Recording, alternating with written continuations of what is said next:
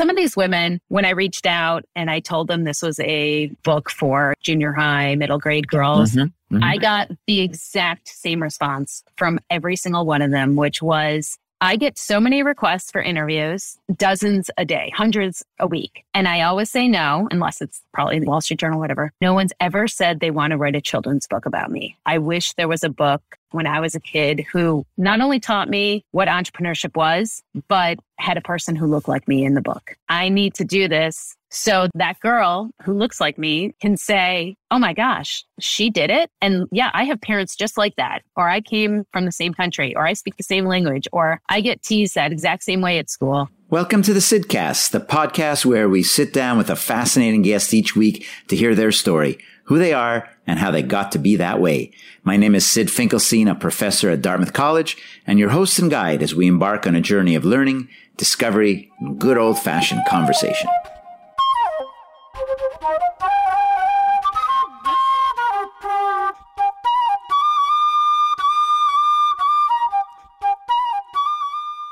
Hi, everyone. Sid Finkelstein here. This is the Sidcast, the podcast where I talk to really interesting, engaging people, often people you never heard of or you never knew. But once you listen in, you kind of wish you did. And I think my guest today is definitely going to qualify with that description. My guest is Lowey Sichol. Lowey is an award-winning children's author. She actually has an MBA from, yes, the Tuck School, a former student of mine. She's become a children's book author, but books about entrepreneurship and business, which is really quite a cool idea. There are two people in this season of the Sidcast that write books for kids and do it in a very different way. Lowey writes business books, and later in the season, I'll have Lowey Walmark, who writes books about technology and science for kids. Lowey's nonfiction series, From an Idea to, is the first entrepreneurship and business book series for kids and the recipient of several literary awards.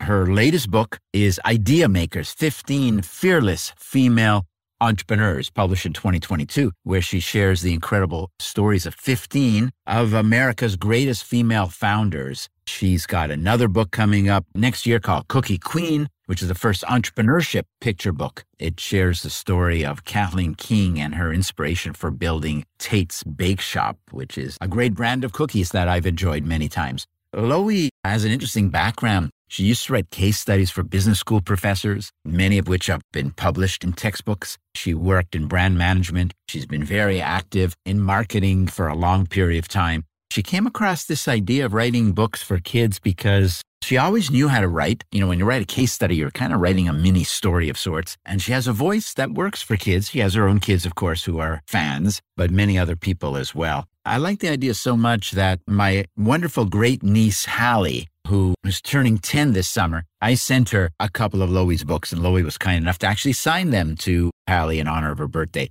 Hallie is a budding author herself and a wonderful kid, a beautiful young girl who is doing all kinds of interesting work of her own, even though she's only 10 years old. So I'm sure she's going to be inspired. Lowey and I talk about a lot of different things, of course, about her books and the ideas and where the ideas came from. But what was the writing process like? How do you get the voice, the right voice for a kid that they really get? Lowey goes to schools, many schools, and does readings and does a lot of outreach work for kids, and really has been inspired to write these books, not just because she knows how to do this, because this is kind of what she does, but because creating things as an entrepreneur is a very powerful method of having an impact on society in a positive way. Lowey and I talk about that, and in particular, Lowey's passion for supporting and emphasizing female founders and entrepreneurs that are women that have created great things is really compelling and I think motivational for a lot of people. So it was really exciting for me to talk to Lowey. I enjoyed it, and I know you will too, because she's not just a great writer, but she's very personable and is a great communicator across the board. And I think once you listen, and as you listen to this episode, if you have a kid, especially a young girl, but not only, in your life, whether a daughter, a granddaughter, a great niece, like in my case, or just a neighborhood friend, you're probably going to want her to know about some of Lowey's books. So without any further ado, Lowey Sichol on the Sidcast. Welcome to the Sidcast. This is Sid Finkelstein, and my guest today is Lowey Sichol. Hi there, Lowey. Hi, Sid. How are you? I'm great. Thanks for joining me. I've had some book authors, of course, in some previous episodes, but I don't know that I've ever had a children's book author. And I'm very interested in actually the whole field of kids' books. You have a particular genre in particular in that you write books for children about business and entrepreneurship. So where did this idea come from? First of all, it was absolutely nothing I ever intended to do. Growing up, I was never that kid who dreamed of being an author. I went into business. I went into marketing right after college. And there was kind of that aha day where I think business school would be a great fit for me. I had a brother who was at Tuck at the time. And I remember emailing him and saying, what do you think about Tuck and me at business school? And oh yeah, that'd be a great fit. So I did the typical tours. I landed at Tuck and I just did the typical MBA thing. Well, my internship was at General Mills. I was the marketing club person, wanted a job in brand management and ended up working at Gorton Seafood. Did that for a couple of years until my husband came home one day and said, I think I'd really like to go to Tuck. And at the time I was pregnant with twin babies and thinking, and I had childcare all lined up and I had it all figured out. And I thought, oh my gosh, we're moving back up to Tuck. So he gets in and really my first foray into writing was we're back up at Hanover, New Hampshire. And I'm thinking, what in the world am I going to do? I just got my MBA. I had it all planned out. I was going to be a brand manager and I don't know what to do now. And so I actually started talking to professors and said, is there anything I can do for the next 2 years? And same answer came back to me over and over again was, we need a case writer. We need a writer. And I could do that for a couple of years. So that was shift number one. So I started writing case studies and it was the perfect thing to be doing. Well, my husband was getting his MBA and we had these twin babies and I was kind of like in that academic environment and it was great. What's your husband's first name? Adam. Adam. So did Adam ever do a case study in class while a student that you had written? I am not sure. He was a real estate guy. I was mostly writing case studies for Kevin Keller. So it was a lot of marketing case studies. So he must have taken a marketing class. He must have. I just think that's kind of funny to think about that he's flipping through the case and reading it the night before and you're peeking over and saying, oh, interesting. Yeah, I know how this goes. What do you think of question number 2? Yeah. He would get annoyed by me because he'd do like the chicken lens case and think, oh, I remember that one. I fully annoyed him the entire 2 years, but it was all good. The big question is, how did I become a children's writer? Because right now I'm writing MBA case studies. We moved to Chicago, where I'm originally from, and my phone started to ring. And it was professors at Kellogg who had heard I was writing case studies at Tuck. And at the time, I thought I would kind of go back into the brand management world. But at the time, I was pregnant with baby number 3. And I thought, oh, well, I guess I could keep this going. This is kind of working out. I'll do it for a couple more years. The next thing you know, I just had this nice little business going. My husband, Adam, after a few years of working in the real estate world, decided he wanted to start his own business. You have to manage that work-life balance and everything. And I kept thinking, well, this writing thing is kind of a good gig. And so as I'm writing more and more about literally every company out there, and it was always in the marketing strategy world. It was never finance or accounting or anything like that. But I kept thinking as my kids are getting older and they're going through elementary school, like this idea sits with me year after year that there should be books like this for kids. And I can't get this idea out of my head. But I'm thinking just one day I'll walk into a bookstore and there they'll be. I couldn't kick the idea. I actually ran the idea by my mother, who at the time was a world-renowned early childhood educator. She had been a teacher for a while. She was running this nonprofit organization about early childhood. She just really is a well-respected person. And I said, what do you think about case studies for kids? And she looked at me with the worst eyes possible and said, Lowey, this is the dumbest idea I've ever heard. There's no child in the world who wants to read about business. And I'm like, okay, I actually respect my mom's opinion. I've now learned not to. I thought, oh, wow, it's that bad of an idea. Okay, well, then I'll try to shelf it. And I couldn't shelf it. It really came down to this one day. So at the time, my youngest son, whose name is Tucker, not named after Tuck, but coincidentally, we named him Tucker. He was in 2nd grade.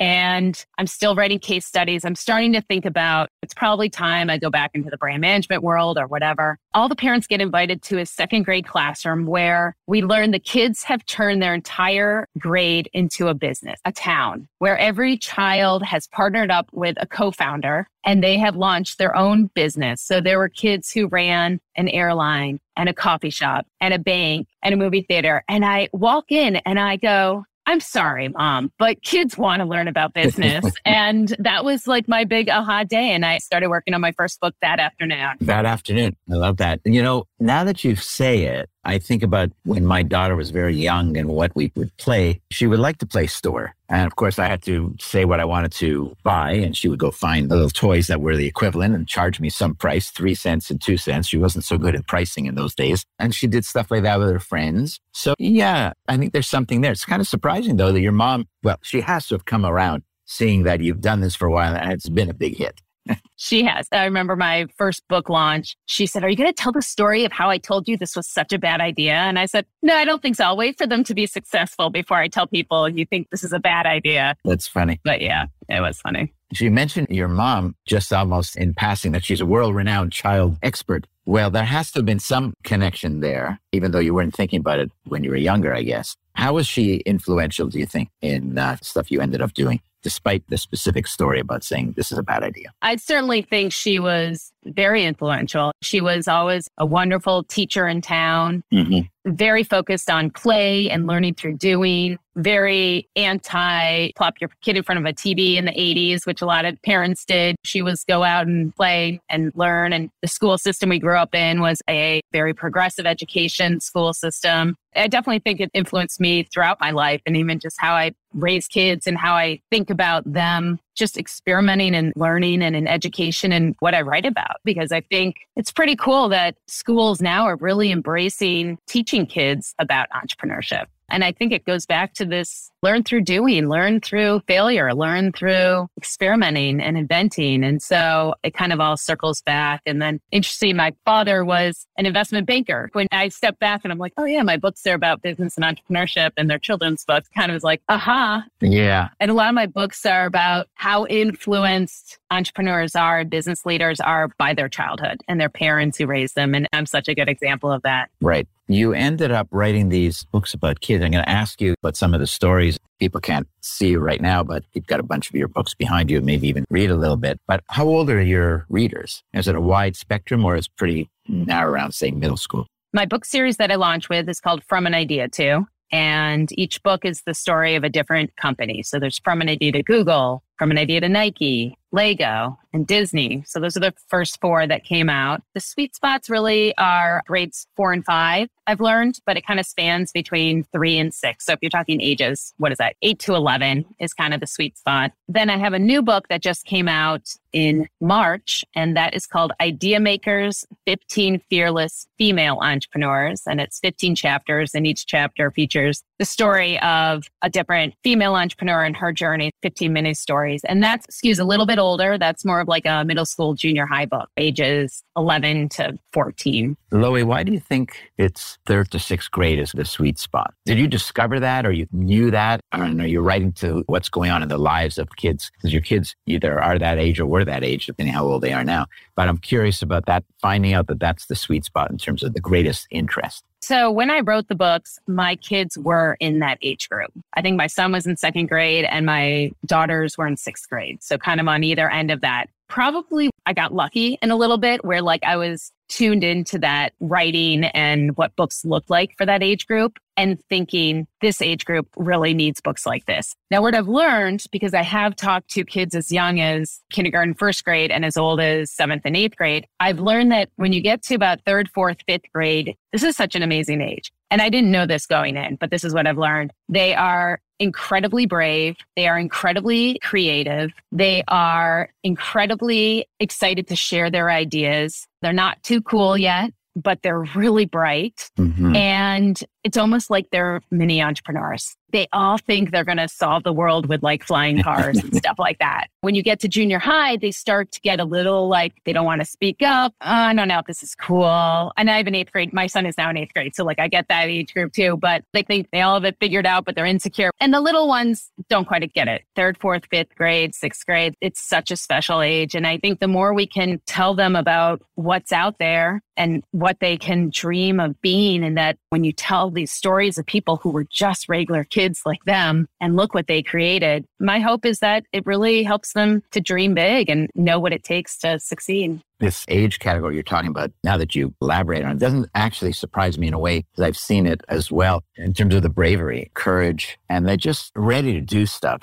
They're not self-conscious, which is really a powerful thing, because that's all down when we start worrying about what other people think. That just creates problems for everyone. And I remember when my daughter was in, I think it was 3rd grade and then 5th grade, I created a little writing club after school for her friends. A lot of kids wanted to do. We had as many as a dozen, which was a bit complicated. I had to feed them the second they show up, because that's what you do. And then they all had their little book and they would write stories. And then they would read them. I'd give them prompts and they loved it. I think it's probably right to say their favorite game is one that write teachers have done, and maybe it'd be useful for you. I don't know. It was called Pass Around Game.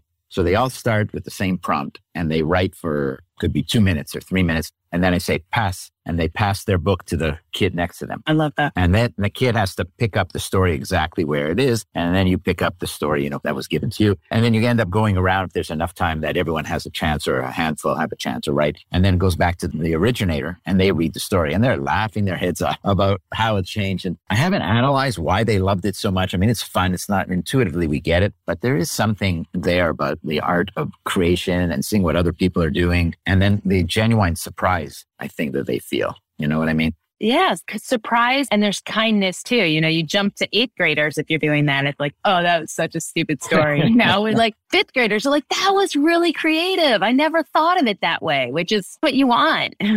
You said that kids are learning about entrepreneurship even in schools a little bit. And that surprises me a bit. I mean, you had that example of your kids of creating a town, which is great. But do you ever come across people who say, this is not what kids should be learning? This is business. The whole world's business. America's a capitalist society. We should be talking about helping other people. This type of line of argument. So what I find is there are markets and states even that love me, and they love my books and they love my message. And those are the ones who ask me to come talk to their schools. And those are the ones I work with. Texas loves me.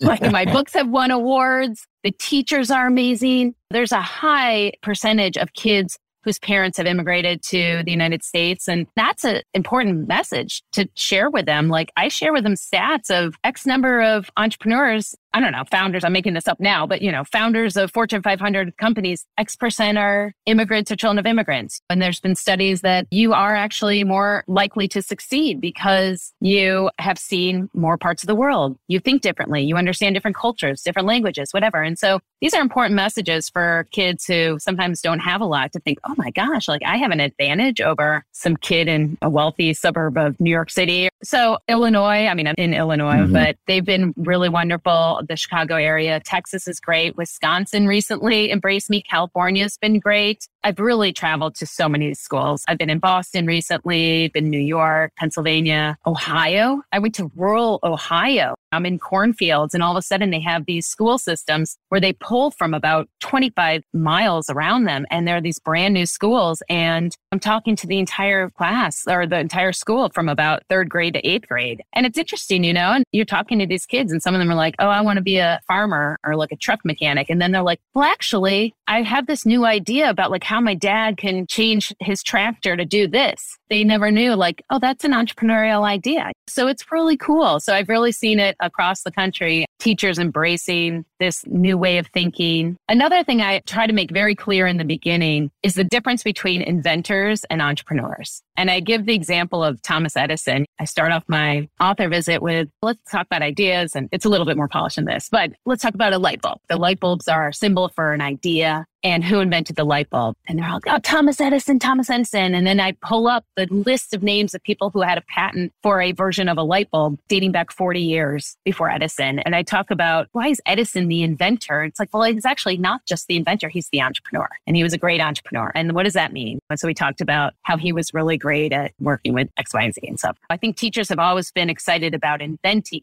and invention conventions and invention fairs. But it's like, wait a second, inventors who no one uses their product, that doesn't change the world, but entrepreneurs do. That's kind of my kickoff message. The schools you visit, do they do a bunch of other things in connection to your visit? And you actually have a program where you suggest, if you want to make this into a module as part of class, where you're there, they read a book or two of your books, but then they do some projects. Is that part of what you try to do as well? I don't. Every school district is different. Every school district has its curriculums they got to follow and things like that. But what I do find is that the springtime is when teachers are thinking about creative projects and inventions and entrepreneurship or career days. So all these different things I fit into, even STEM. And because my books span, from Disney to Nike to Google to Lego to all the companies in my new book, I can kind of touch upon a lot of different aspects that could fit into a big program. But a lot of times it is tied into something they're doing. There's been like career day weeks or invention. They all have cute names like invention convention, inventor fairs, or creative fairs. They all have different names, but it's usually something along the lines of that. It's interesting about almost the philosophy of education for anyone, but for kids. And the idea of having applied projects that are practical is very powerful. Of course, you have to learn. It's not exactly theory that you learn when you're grade 3 or 4, but you are learning how to read and write. Right. And that's core and you got to do it. But the application of why you do arithmetic or science and how it has practical implications. I think education in general has not done as good a job. Our entire industry has not done as good a job in making it clear why you need to learn. I mean, how many times have you heard from kids, I don't know why I need to study. Why do I need to study calculus? Well, not everybody needs to study calculus, but if you're going to do lots of different careers, that's really, really useful for you to know. And I think that's true probably for every category. Why do I have to read some novel that was written in 1880? And being able to make the connection to something that is not just practical, but is experiential and meaningful. Now, what I just said, I think there'll be a bunch of people who won't like it whatsoever because they believe in an educated person just needs to know these things. But I think that's a tough battle. I think that's hard to do. So what you're doing, even at a very, very young age, is making it come alive, which is, I think, very cool. How do you go about doing this? So I know what it's involved writing a case study. I've written many myself. This is kind of like a case study, but not exactly. I mean, a case study for those people who don't remember them from school or never had them. It's basically a mini history of a company and a situation at a point in time. It ends with a dilemma or a problem or a conflict, and the students have to kind of figure that out. I imagine that that's not how you end the books that you're writing, but the process to get there in describing the history, how similar or dissimilar is it from the case writing days? It is almost identical. When I was writing case studies, I kind of had a formula where I would do background, you lead up to the company itself, and then the problem. Really what I do is I just solve the problem for you. I tell them how the problem got solved, but it's really just a formula. I always start every single story. I start with the founder as a child because I want the child, the reader, to relate in somehow. I don't care if it's Disney and, oh, he loved animals, or he loved to draw, or he was the class clown, or he hated living in this area, but whatever it is, I want them to relate with something like, oh my gosh, Disney, he was the class clown. He kind of got in trouble. Oh yeah, that's me too. Or Phil Knight, he was super competitive and his dad was tough and his mom was quiet and sweet, and something where the kid can connect with the founder as a child. And then it is, okay, where'd the idea come from? So there's something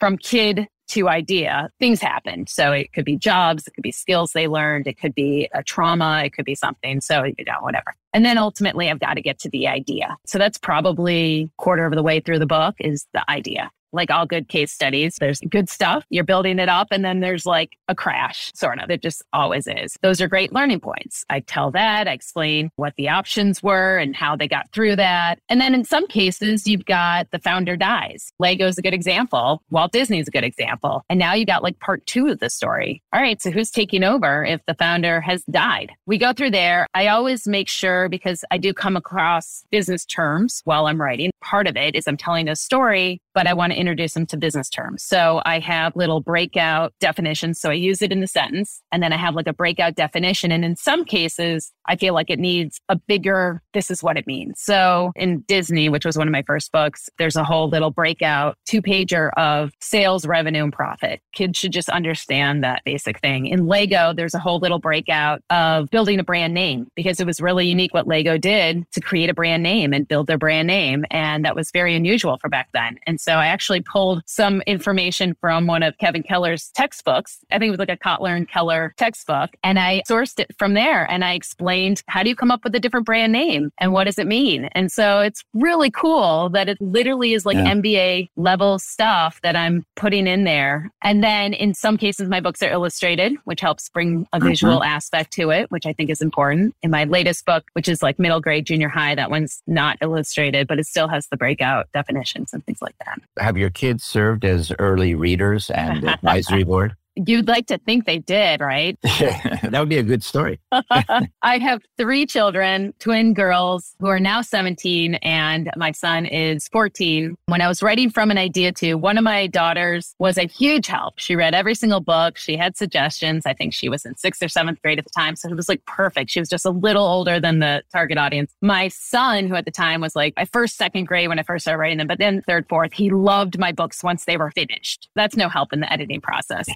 Actually, the 2 biggest helpers were my parents. The skeptical mom. Yes. Yeah. So my father, from the business aspect, he was great. He read it through the eyes of, an investment banker and a finance guy. And my mom read it through the eyes of an early childhood educator. And so it just came together really nicely. So they were great. One of the things I wonder about, you kind of answered it a little bit, I guess, but how do you get across the points you're getting across without dumbing it down too much? You're simplifying it, of course, because there's only so much they could know, but you also want to respect them. You know what I mean? You don't want to make it so oversimplified, too childish. In fact, even though they're children, I don't think they like to read childish things. They like to read something that makes them feel like they're learning something. How do you find that sweet spot? It's hard. I would say the first drafts I had, they were too hard. And the editor kept saying, remember, these are 10-year-olds. Let's pick age 10. So I think just because of all my years of case writing, I don't dumb it down too much. I don't think my problem is it's too easy. I think if anything, I get pushed to, let's back up. They don't know what that word means. Let's explain that. But it is great. And just on that whole point of respecting the kid and they want to learn. And a lot of feedback I get from parents and teachers is the reluctant reader who just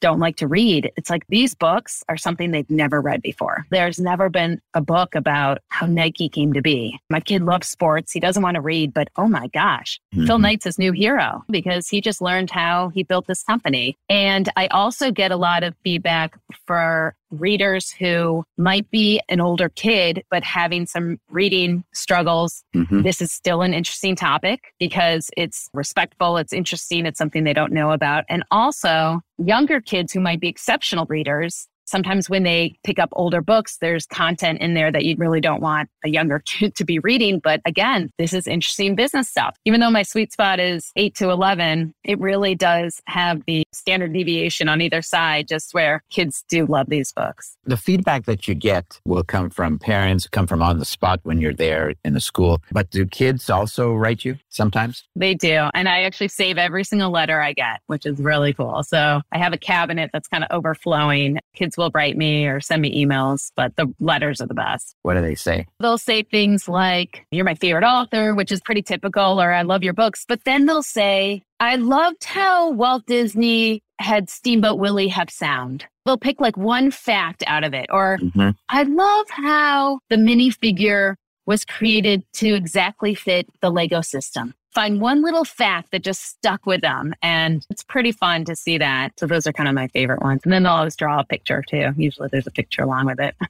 Yeah, I'm glad you're keeping those. Those are special. At some point, you may end up having an entire room to dedicate for this. And that's when it gets complicated. What about the companies or people in these companies themselves? Do you ever hear from them? Because you're representing and telling a story about them. You understand branding. These companies, they're very well-known companies. They got a lot of people worried about their brand and focused on their brand being conveyed the way they want it to be conveyed. Yeah. So from an idea to, you've got Google, Disney, Nike, Lego. I did not interview anyone at the company. I kind of did it like a case study. I used public information, annual reports, that kind of thing. My goal was never to tell bad side of the story. I mean, I have to keep in mind that the goal of these books is to teach business and entrepreneurship or introduce business and entrepreneurship to kids. It's not to talk about some scandalous thing that happened. Right. For that reason, I don't think any of these companies would ever have a problem with anything I wrote, because I really do put it in a nice entrepreneurial business education type of story. No one has ever confronted me from those 4 companies. No one's ever talked to me, confronted me, written me anything, which actually kind of surprises me because I know there's a lot of top alums who work for these companies. And so I've actually been surprised that, especially the people I know who work there, haven't reached out and said, oh, this is a great book, or like, ooh, I don't know about that fact there, or whatever. But it's really been just very quiet from those companies. My idea makers, which is about 15 different women. So you've got Sarah Blakely, Ann Wojcicki, Jasmine Crowe, Stacey Madison of Stacey Pita Chips, Kathleen King of Tate's Bake Shop, some really great people. I interviewed 8 of the 15, which was a little scary for me, actually, because it was the first time I was not just using public information, public interviews. I was really worried I wasn't going to get it right, especially if they were telling me something that maybe they'd never told anyone before. Again, my purpose is to tell a great story and to teach kids about business and entrepreneurship. Some of these women just love it. Stacey Madison from Stacey's Pita Chip loves the story and she loves the book. I think she said she bought 20 copies to give to her friends and family, and she's really proud of it. So it's been fun. And of course, these are smaller brands for the most part in those books. But yeah, they're still worried about how their story comes off. But I do a pretty good job of back checking and getting it right. And just trying to keep it in mind that the purpose of these books is to introduce this to kids. In learning about entrepreneurship, one of the things that people learn is that a lot of things don't work, as you know, that they fail. I wonder whether you've tried to teach that lesson, because every kid, every person stumbles all sorts of ways. And there are a lot of companies that started off okay and didn't do so well. I mean, some of them is for reasons that you probably don't want to write about, some of the scandals of recent times in Silicon Valley, but there are plenty of other examples, I think. So have you talked about that? Have you written that, or something you're thinking about, telling a story that doesn't have a happy ending? Certainly there's failures along the way in all of these stories. Phil Knight with Blue Ribbon Sports was a failure, with Lego. There were many failures along the way. So that's a really important message, because I think when kids see the brand name like, oh, Google, they think, oh, it's just easy. I'll just create Google. But they got to understand, like, it's not easy. And these are a lot of the failures that happen along the way. And the people that can persevere through them, that's one of my biggest messages. It is going to be hard and there will be failures. And I show, rather than tell, I show how they persevered through the failures and the tough times. Very interesting to write a story of a failure, kind of like that movie that ends, wait, there's no happy ending, Yeah, those movies don't sell too well. So maybe you don't want to do that. Yeah. I don't know. But there's a lot of learning in that. There's a lot of learning in it. It's really interesting. I don't know. Maybe I'll pitch that to my agent. And if your agent doesn't like it, just blame me, your old professor. That'll be fine. No, it's all right. I have lots of ideas that fail, so I'm good with failure. Lowey, can you maybe read a little excerpt from one of the books? Take your pick. Sure. One of the original books, because I wanted to talk a bit more about idea makers in a minute. Maybe one on, you could pick it, whether it's Disney or Lego or whichever one. Okay, well, I'm not prepared for this, so let's see. Because I think it'd be good for our listeners, even a half a page, not more than a minute of reading would be fine, just to get a feel for what do these books sound like. Okay. I'm going back between Lego and Disney. There's a section in Disney that I read, but I feel like everyone knows the Disney story. So maybe I'll read from Lego. Do you want some backstory on this? Yeah, let's set it up. So Lego was founded by a Danish carpenter named Ole Christensen. He, after several troubles and the depression and the death of his wife, switched gears from being a carpenter to making wooden toys. And he created the company Lego, which was a word he made up. And it's a cool story. The word Lego comes from. Long story short, he is now an old man. And one of his 4 children, a man named Godfrey, is helping to run the company as he's getting older. They have heard for many years that the wooden toys are really wonderful and they're high quality, but wood absorbs germs and it's hard to clean. And Ole and Godfrey are starting to think about, can we make toys out of a different material? So they buy a plastic molding machine. And one of the things they start to make are plastic bricks. But the bricks that they are making at the time are hollow. So they don't stick together. You can only make a tower. It's a complete failure. So Godfrey is really stuck on this brick. and he knows there's something more, but he doesn't know what. And Ole's health is declining. He's kind of checked out a little bit. So this is kind of the aha moment when Lego becomes Lego. So here we are, from an idea to Lego. In 1954, Godfrey took a ferry ride across the North Sea to attend the London Toy Fair in England. It was there that he met a toy buyer who worked for Magasin du Nord, the largest department store in Copenhagen, Denmark. The toy buyer insisted that there was a problem with toys in the world. Toys, he explained, needed a system, or in other words, a way to work together. This idea intrigued Godfrey. He thought long and hard about how Lego could create a system for toys. After Godfrey returned to Denmark, he had an idea. Godfrey decided that Lego bricks were going to become the foundation for a new system of toys. And instead of producing pre-made toys such as yo-yos, dolls, or wooden vehicles, Lego would develop a way for children to build their own toys using Lego's bricks. The system part of the idea meant that going forward, every individual Lego brick would always fit together with every other Lego brick, no matter what shape or size it was, or when or where it was made. The system also meant that Lego would provide instruction behind building a particular design, but also give children the freedom to build whatever they wanted with the bricks. And the more bricks a child owned, the more possibilities he or she could create. The idea was revolutionary. So it's just kind of like a little excerpt. And then it goes on to, they've created the system, but the bricks are still falling apart. So now like every brick is fitting together, but they're still falling apart. So then Godfrey figures out how to make, as I hold up a Lego brick. I'm very prepared. I have lots of virtual author visits, but the stud and tube design. So where the tubes are in the bottom and the studs are on top. And it's essentially a physics friction problem that he has solved where the space in between the tubes and the side of the wall are just a little too small for those studs on top. So it's friction that holds all Lego bricks together. And it's really a fascinating physics problem he solved. It's like the perfect amount of friction where they hold together, but you can break them apart. And the rest of the chapter talks about kind of creating that. So actually, that's a great story for lots of people who don't know that that's pretty much the key moment that made Lego into the Lego that's around the world. And most of our kids probably who are listening have played with them along the way. And then you mentioned this friction thing and the scientific side to that. I wonder whether that gets picked up sometimes because you put in these clues, right? I would imagine that for teachers that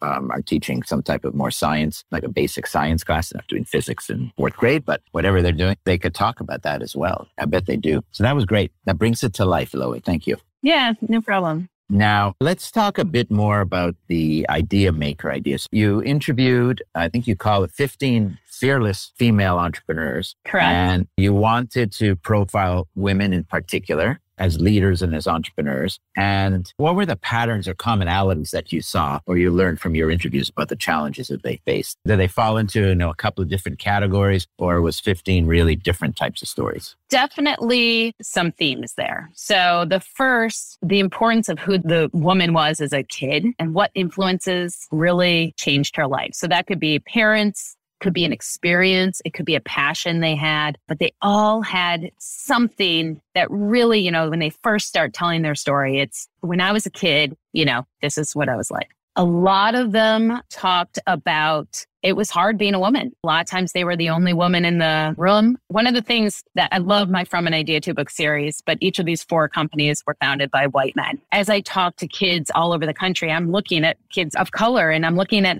girls. I want them to be able to see themselves in these books. You can through their passion, but I wanted them to really see themselves. So some of the women who came from different countries or they were Black, they said, I was the only Black person in the room. I was the only person of color. I was the shortest person in the room. 1.5 feet. I just had to hold it together and just be brave. I kept hearing I just had to be brave and I had to be okay with if they say no and one no is not going to stop me. So fearless was a great word for me because that was such a common theme throughout all of them. I would say almost in every case, there was a time where the thought of, should I give up? Is this just too much? Am I taking on too much? And obviously in each case, they didn't and they persevered. So that's a common theme that I wanted to get across. Another one was going against what the family wanted them to do.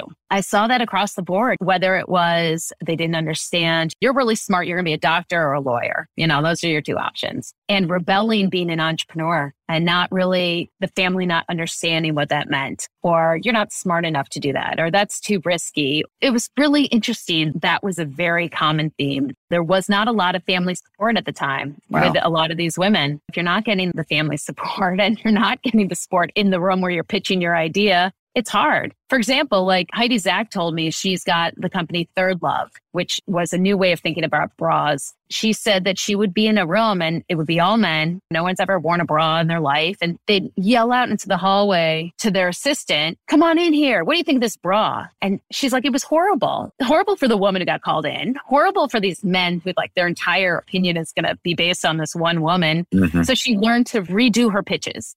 So when she had a room of only men, it was less about why her bra was so much better, but about a financial angle, which they seemed to embrace better. And then when there were women in the room, she would talk about how different her bra was and all these kind of things. Being able to adapt for the different audience, being able to just persevere through all the no's and the hard times, and then just being brave enough to go against maybe what other people didn't support. Those were some common themes. Those are actually great lessons, great themes for any entrepreneur. They knew you were writing this for a younger audience. Do you think that they came up with, or that affected the way they responded or the examples they were searching for, or you asked them specifically, this is the audience here, it's not the Wall Street Journal you're talking to? Or did they say what you think they may have said if you were a reporter for the Journal writing a profile about them? When I reached out, it's very hard to get hold of some of these women too. Like Sarah Blakely is very hard to get hold of. So I didn't interview her, but fortunately there's a lot written about her. But some of these women, when I reached out and I told them this was a book for junior high, middle grade girls, I got the exact same response from every single one of them, which was, I get so many requests for interviews, dozens a day, hundreds a week. And I always say no, unless it's probably the Wall Street Journal, whatever. But no one's ever said they want to write a children's book about me. And I would love to take this interview because I wish there was a book when I was a kid who not only taught me what entrepreneurship was, but had a person who looked like me in the book. I need to do this so that girl who looks like me can say, oh my gosh, she did it. And yeah, I have parents just like that. Or I came from the same country, or I speak the same language, or I get teased that exact same way at school. All of a sudden, when they were saying that to me, I'm like, oh my gosh, I have a very important job here. Like I have to tell their story really well because it's never been told to kids before. That was really touching to me, actually. And so I hope I've done it justice and I hope they're proud of it. So far, I know they're all busy, but I sent them all the book and with a thank you card. So I think that they were telling me stories, especially maybe as their childhood or the struggles that they went through, perhaps more in detail because they wanted to make sure that this future generation understands like, hey, I get it. I went through the same thing and I got through it and you can too. Yeah, I think that's really powerful. It makes a lot of sense. And I guess there are some that wanted to keep on helping because when I was looking around a little bit online, I saw this kids idea tank, like a Shark Tank thing that you created, which I thought, wow, that's so cool. And I thought, let me take a little glance. I don't know, an hour went by watching this thing. I don't know how that ever happened. I wasn't planning to spend an hour watching. And these little kids are making these pitches and some of them are reading, maybe many of them were reading their prep, but some were just kind of ad-libbing. I thought, wow. So tell us a little bit about that idea, where that came from. The kids idea tank. Yeah, so it's funny being an MBA in the children's book world because I see it very differently. I see this industry very differently. It's kind of a slow dinosaur of an industry. And when my first books, this is right before COVID, this is 2019. My first books came out in the spring of 2019. I was on book tour. I was in these classes. It was amazing. And then all of a sudden you get to June 1st and school's over. And it's like, because my book's not a summer read, really. I mean, you can read it for summer, but most kids are reading it during school and whatever. I actually had a librarian come up to me and she said, so what do you do during the summer with your books? Like, you must do something that's different than your book talks. And I go, oh my God, that's exactly what I should do. I should do like a Shark Tank for kids. And I said, do you want to sponsor it? And she looked at me with deer in headlights. She goes, what do you mean? I was like, I don't know. Let's have a prize of like $1,000. And she's like, oh my gosh, I'm a librarian. Like, I don't have that kind of money. Don't worry about it. I'll get some sponsors. So I literally sent out an email to some CEOs, CMOs in my town. I need judges and I need sponsors. And I had Rocky Wirtz, the owner of the Blackhawks, on my first panel. I had Thomas Parkinson, the founder of Peapod, on my first panel. Like, it was so cool. And we had sponsors and we did it in person in the Chicago area for that first year. So then second year COVID hit and we did a virtual thing, which was nice because we could reach out to kids all over the country. And then the third year, again, we did it virtually, which was, again, wonderful. I did start to realize, though, that you got two different types of kids that do the Kids Idea Tank. You have the kid who's already selling jewelry or candles or cookbooks or whatever, and they've kind of got it figured out already, and they're going to do just fine. And then you've got the kid who has an idea, and this was what my passion was, and they just don't know how to share it. They just need like a voice. And those are the kids I love. Those are the kids who would have never shared their idea if Kids Idea Tank didn't exist. And so what I found was when I did it in person, I found more of those kids. And when I did it online, I found more of the kids who already kind of got it figured out. And so I actually pulled back the reins this year. I decided not to do it because I want to relaunch it next year. Back in the Chicago area, I don't care if people fly in for it. It's great. But I wanted to do it in person again, where kids can actually talk to the judges face to face and pitch in front of a live audience. Kids are getting very comfortable pitching to a computer and there's not really a lot of consequences. And I want to bring back that in person. You know, you got to talk to people. You got to pitch to people up on stage, answering questions from Rocky Wirtz. Like, that's scary and that's good. That's something that will last you forever. So that's kind of the future plan, is actually to bring it back to the beginning. But these kids are so amazing and their ideas are great. And it's hilarious. I have a committee of people who help me go through all the video pitches and pick our finalists. And it's just a great night. It's like our favorite night of the year.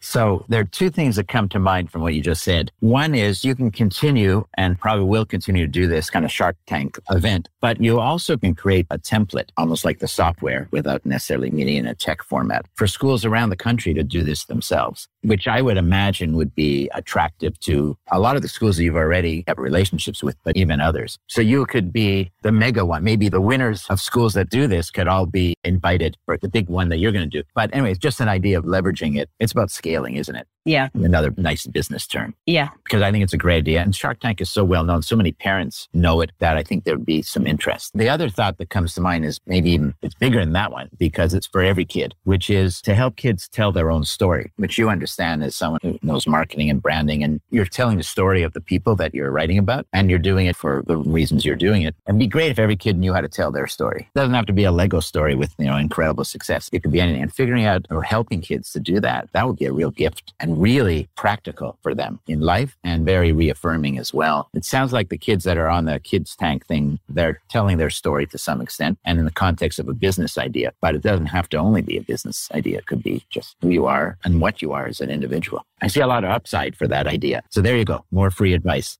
Well, here's a funny Shark Tank story for you. So as part of my author visits, I kind of conclude with, I should bring up Shark Tank and I say why I think it's a great show just to watch, because you pick up business terms and you can analyze these ideas and see for yourself if you think it's a good idea or not, learn from the judges or the investors. And so I say, so let's watch a little clip from Shark Tank and let's analyze it. So I show them Scrub Daddy, which is, I don't know if you're familiar with it, but it's a little like smiley sponge and it's made from a different material, doesn't scratch surfaces. So it's actually the best-selling product ever to come out of Shark Tank. He got a deal with Lowey or whatever. It's great. I show it. We have a good laugh and everything. A couple years ago, I was traveling. I'm in my hotel room late at night, just bored. And I end up emailing the founder, Aaron Krause, a note. And I just say, hey, you don't know who I am, but I'm a children's author. And I show your clip at my author visits. And just, hey, if you ever want to chat, here's my phone number. He calls me literally 2 minutes later. Who are you? Like, what do you do? And everything. Told him again. And he said, this is unbelievable. I would have given anything for someone to tell me what an entrepreneur was when I was 10, or to tell me what it takes, because I had to make a lot of mistakes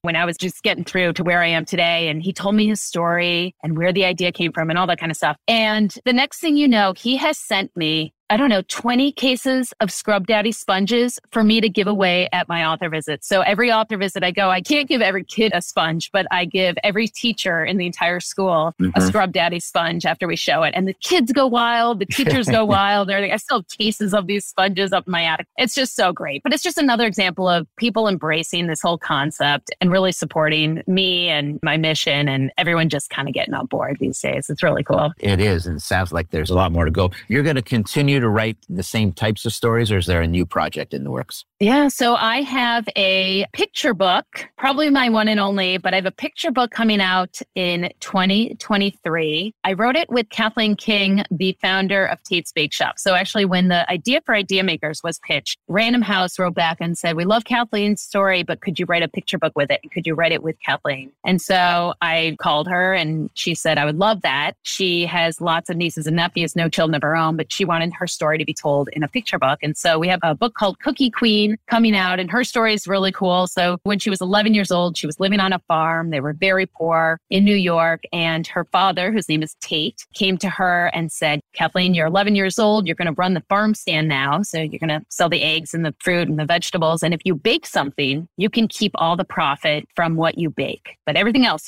goes back to the farm. But the baking thing, you can keep the profit. So she's, what do I bake? I'm 11 years old. So she pulls out the Nestle Toll House cookie recipe. She makes those cookies and she doesn't like them because they're too soft. They're too gooey. They're just not how she would make them. So at 11, she starts to experiment and she goes to other farm stands and she starts to see what the competition does and how can she make her cookie better and more delicious than everyone else's. And it's a picture book about her creating her cookie. And she actually created these big, huge flat cookies and she priced them. Her dad helped her price them. I think she did 6 for $1 or something like that. I can't remember exactly, but it was like a deal too good to pass up. And there's so many little business terms in there, but it's for a younger audience. And she ended up making so much money from her cookies that she bought a car. So she didn't even own a brand new pair of socks. They were very, very poor. She could afford a brand new car when she turned 16. She put herself through college on her cookie money. She's such a great success story. She's such a hardworking person. That's coming out in 2023. It's about 2 years for children's books from when you start them to when they actually get put in the bookstore. And then I am working on another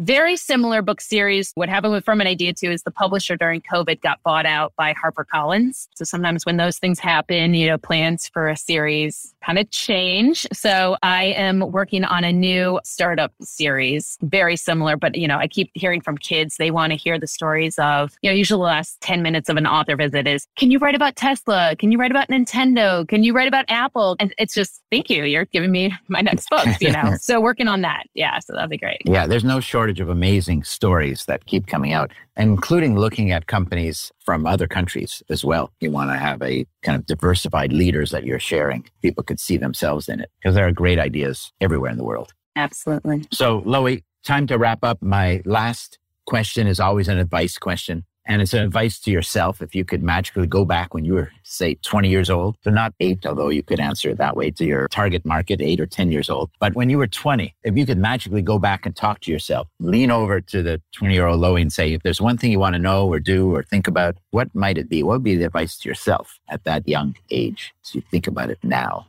I think I would just tell myself to keep believing in doing something that will make a difference, that it will all work out and it's all going to come together. I think I had it kind of figured out at age 20. I was pretty confident and had a plan and life was pretty good. But I would say the hardest time for me was when I had gotten my MBA and I had done the traditional MBA job. And then I had to pull the ripcord on that. And I was trying to figure out what I was going to do, balancing work and life and a husband who was an entrepreneur. And I'm writing case studies and I'm thinking to myself, what have I done? I am so educated. I have great work experience and I'm writing case studies. I had classmates who were becoming CMOs and CEOs and very successful. And I'm thinking to myself, did I waste all that money in business school? What am I doing? But it's pretty cool just keeping on believing in an idea and holding tight and doing something different is totally okay. Yeah. I think that's just the biggest lesson I've learned is it's pretty cool. Continue to believe that it's okay to do it differently and take a different path. That's a lesson that could be in any one of your books for 10-year-olds. But I have a feeling 30s, 40s, 50s, 60s, 70s, and 80s that are listening, they get that lesson too. Lowey, thank you so much for being on the Sidcast, sharing your story and some of your stories as well. Really interesting. And we'll put into the show notes lots of links to your stuff so people can find it, maybe buy some of those books for their kids. That's wonderful. Thank you for having me. It was a great time.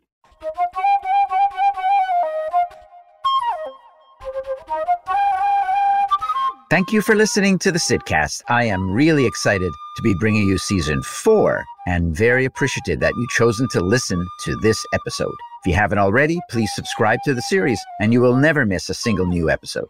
The Sidcast is growing. We have more listeners than ever before and more stories to share. This idea I had 4 years ago for real conversations with real people, informal and informative, well, it's taking off, and that is thanks to you. I welcome all feedback and would love to hear from you. If you have any questions, suggestions for guests, or any suggestions at all, please contact me via our website, www.thesidcast.com, or email me directly, sidfinkelstein@gmail.com. If you like what you heard, I hope you'll tune into another one of our episodes, and please consider giving us a 5-star review, and especially share with others who you think would enjoy and benefit from the show as well. The Sidcast is produced by the Podcast Laundry Production Company.